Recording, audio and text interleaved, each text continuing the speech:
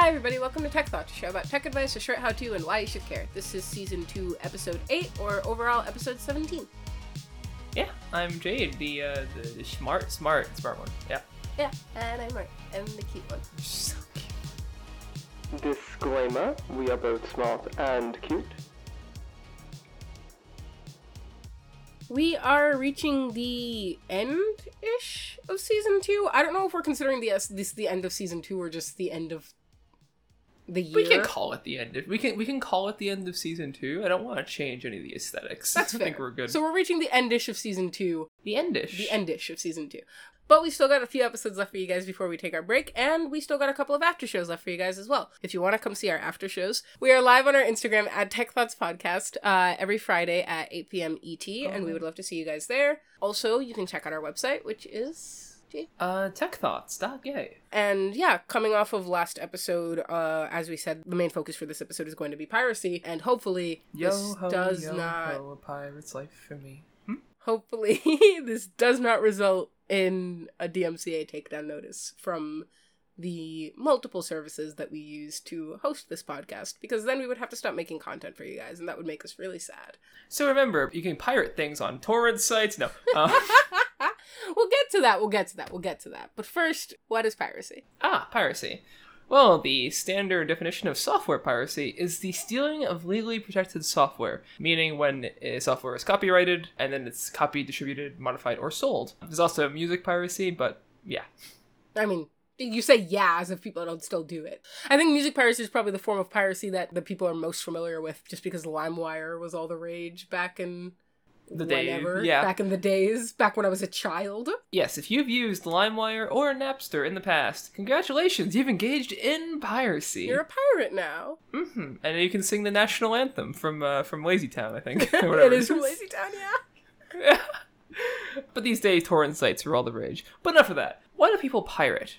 They want to. Free stuff. Yeah, no, I remember, like, the anti-piracy stuff where it's like, you wouldn't download a pizza, and it's like, if people had... Yes, they would. If people had the physical capability to download a pizza, if downloading a pizza was something somebody could do, people would absolutely download pizzas. I think you overestimate the morality of people. When we get Star Trek replicators, people are going to be downloading everything. Yeah. But enough with why people do it. We didn't need to tell you. Because free stuff. Well, there are other reasons, too. Yes, and we're going to get to it. Another reason that people pirate, and a reason that will be very relevant to you if you listen to our last episode, is the removal of DRM. Yes, that's right. DRM, that thing that has performance penalties in video games and is kind of a pain in the ass in general. Generally, piracy removes it completely, therefore giving your computer full performance when playing that game or whatever else you're doing. Or, lets you bypass the launcher that the game has decided that it's locked to now because of a recent update. You are really salty at The Sims. Yeah, what about it? I'm not saying what I did or didn't do. I can say with full certainty, just for anyone wondering who is watching this episode, I can say with full certainty that I legally own every expansion pack for The Sims 3. So, yeah. Go on, Jade.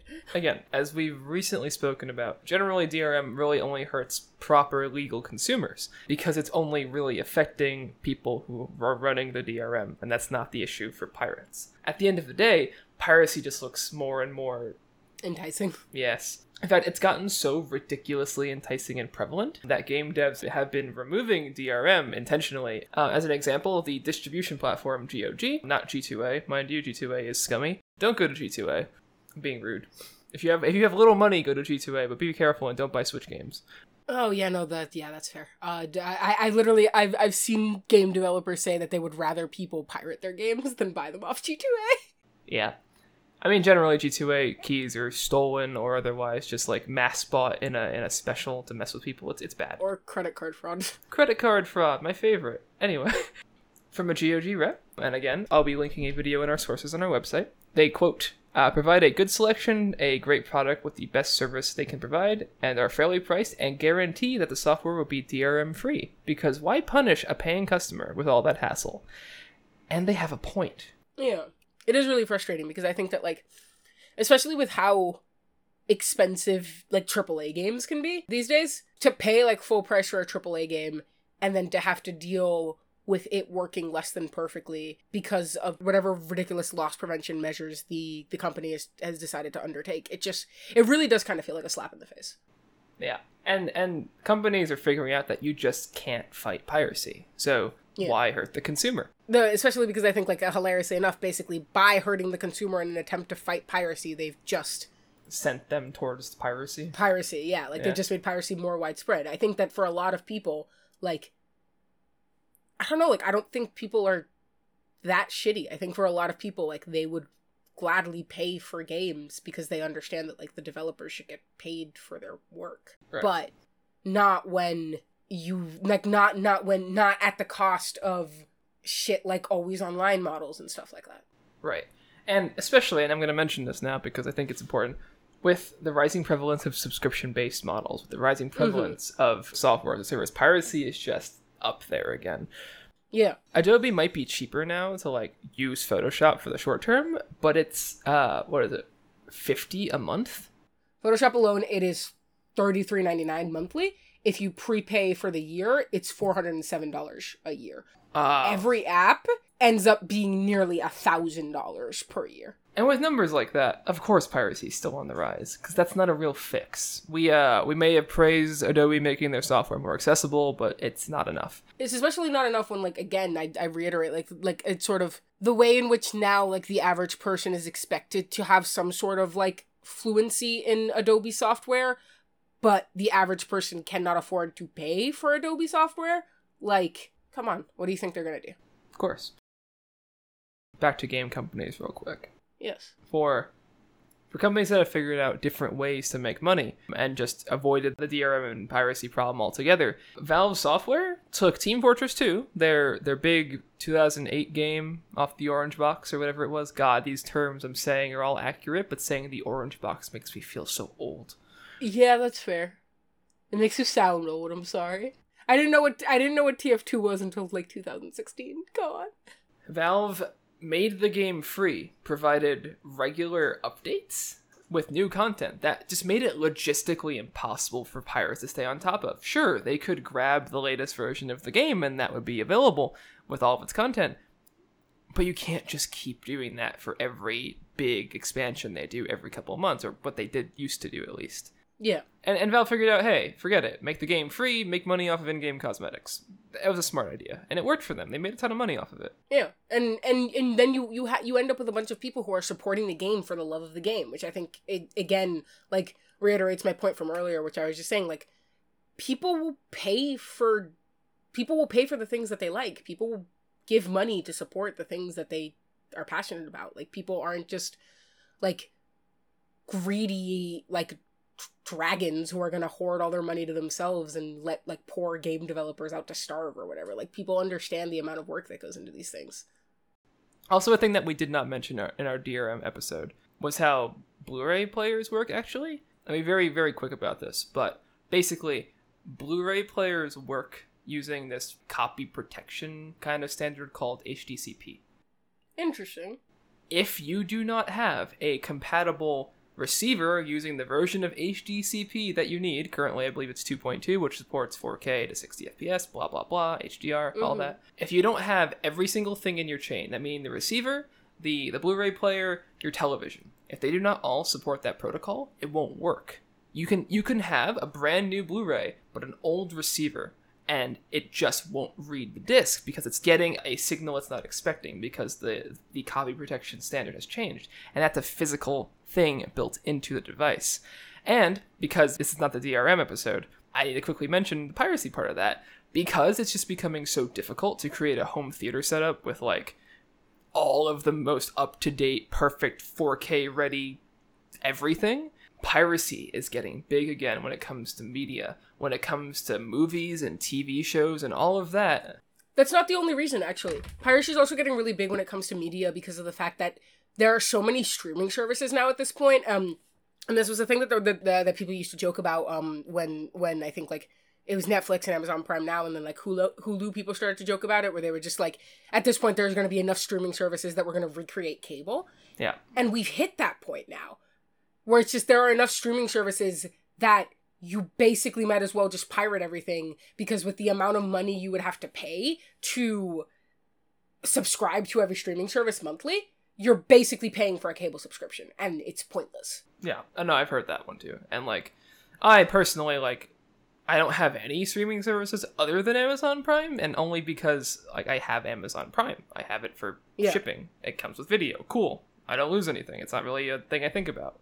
But, like, I cannot even imagine amassing the cost of Disney Plus, Netflix, Hulu. Well, that's why so many people, like, don't pay for them. Like, that's why so many people, like, who haven't gone, like, the full piracy route, just, like, at least, like, do password sharing. Which all those companies hate. I know, so much. I know they do. Yeah. I know they do. It's why Netflix sort of, like, wanted to pass, like, the sort of, like, plan tiers with, like, the screen limitations, to try and cut down on that. Yeah, they hate it. They hate it so much. But, like, you guys recreated cable. Like, you guys completely failed to understand what it was that made Netflix successful as a streaming service. And now you've just recreated cable. And the average consumer, like me, frankly, like, I am so annoyed by the process that the process I have to undergo whenever I want to watch a new show and I have to spend 20 minutes trying to figure out what streaming service it's on. At that point, I'm just gonna go download the goddamn thing. Yeah, no, and there are websites actually that do the legwork for you, but those shouldn't be necessary. They shouldn't be, no. Especially because sometimes things just get taken off of a streaming service and then they're just, like, in limbo. Yeah. So then it's like, well, how are you gonna watch this? You can't. Time to download it. Right. Like what else are you gonna do? I'm not gonna wait for, like, Amazon and Hulu and Netflix to, like, sort out their legal battle over who gets to air this thing. I'm just gonna pirate it. But hypothetically, of course, you wouldn't actually do that. Hypothetically, of course. I wouldn't, but, like, I understand the motivation for why somebody would. So yeah, these are all the reasons piracy has become prevalent again. What can you do to not have to deal with having to pirate things? Sadly, again, vote with your wallet. Stop supporting the ridiculousness of 10,000 streaming services. Honestly, yeah. Yeah. Because, I mean, like... Disney's not hurting for money. They don't need your subscription.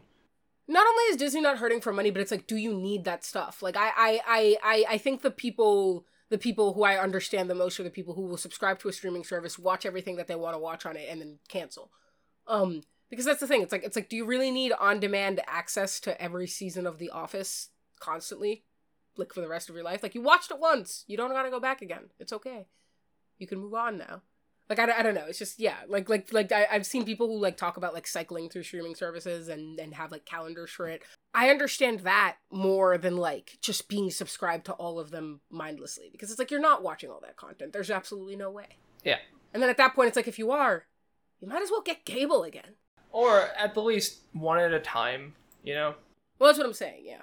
But it's just like, for example, like, in my house, we haven't cut our cable package because my parents watch, like... Mine too. Enough of a variety of content that it makes sense for them to have a cable package. Because if I had to try to subscribe to all the streaming services to get them all of the content that they usually watch, it would be around the same price, if not more. And then I'd have to teach them how to use a Fire Stick. And I don't really want to have to teach my parents how to use a Fire Stick. So, yeah, it's just, like, be mindful about these things. Be mindful about these things. I think that one of the biggest things about consumer culture is that you can sort of just suck you into this hole of being like, yes, there's this new thing out and I need to buy it. But, like, think about the implications of that. Because I think, like, as long as companies aren't losing money, they don't care about morality. Like, they're not going to stop just because they realize that this is, like, kind of a shitty thing. They're only going to stop when they realize it's hurting their bottom line.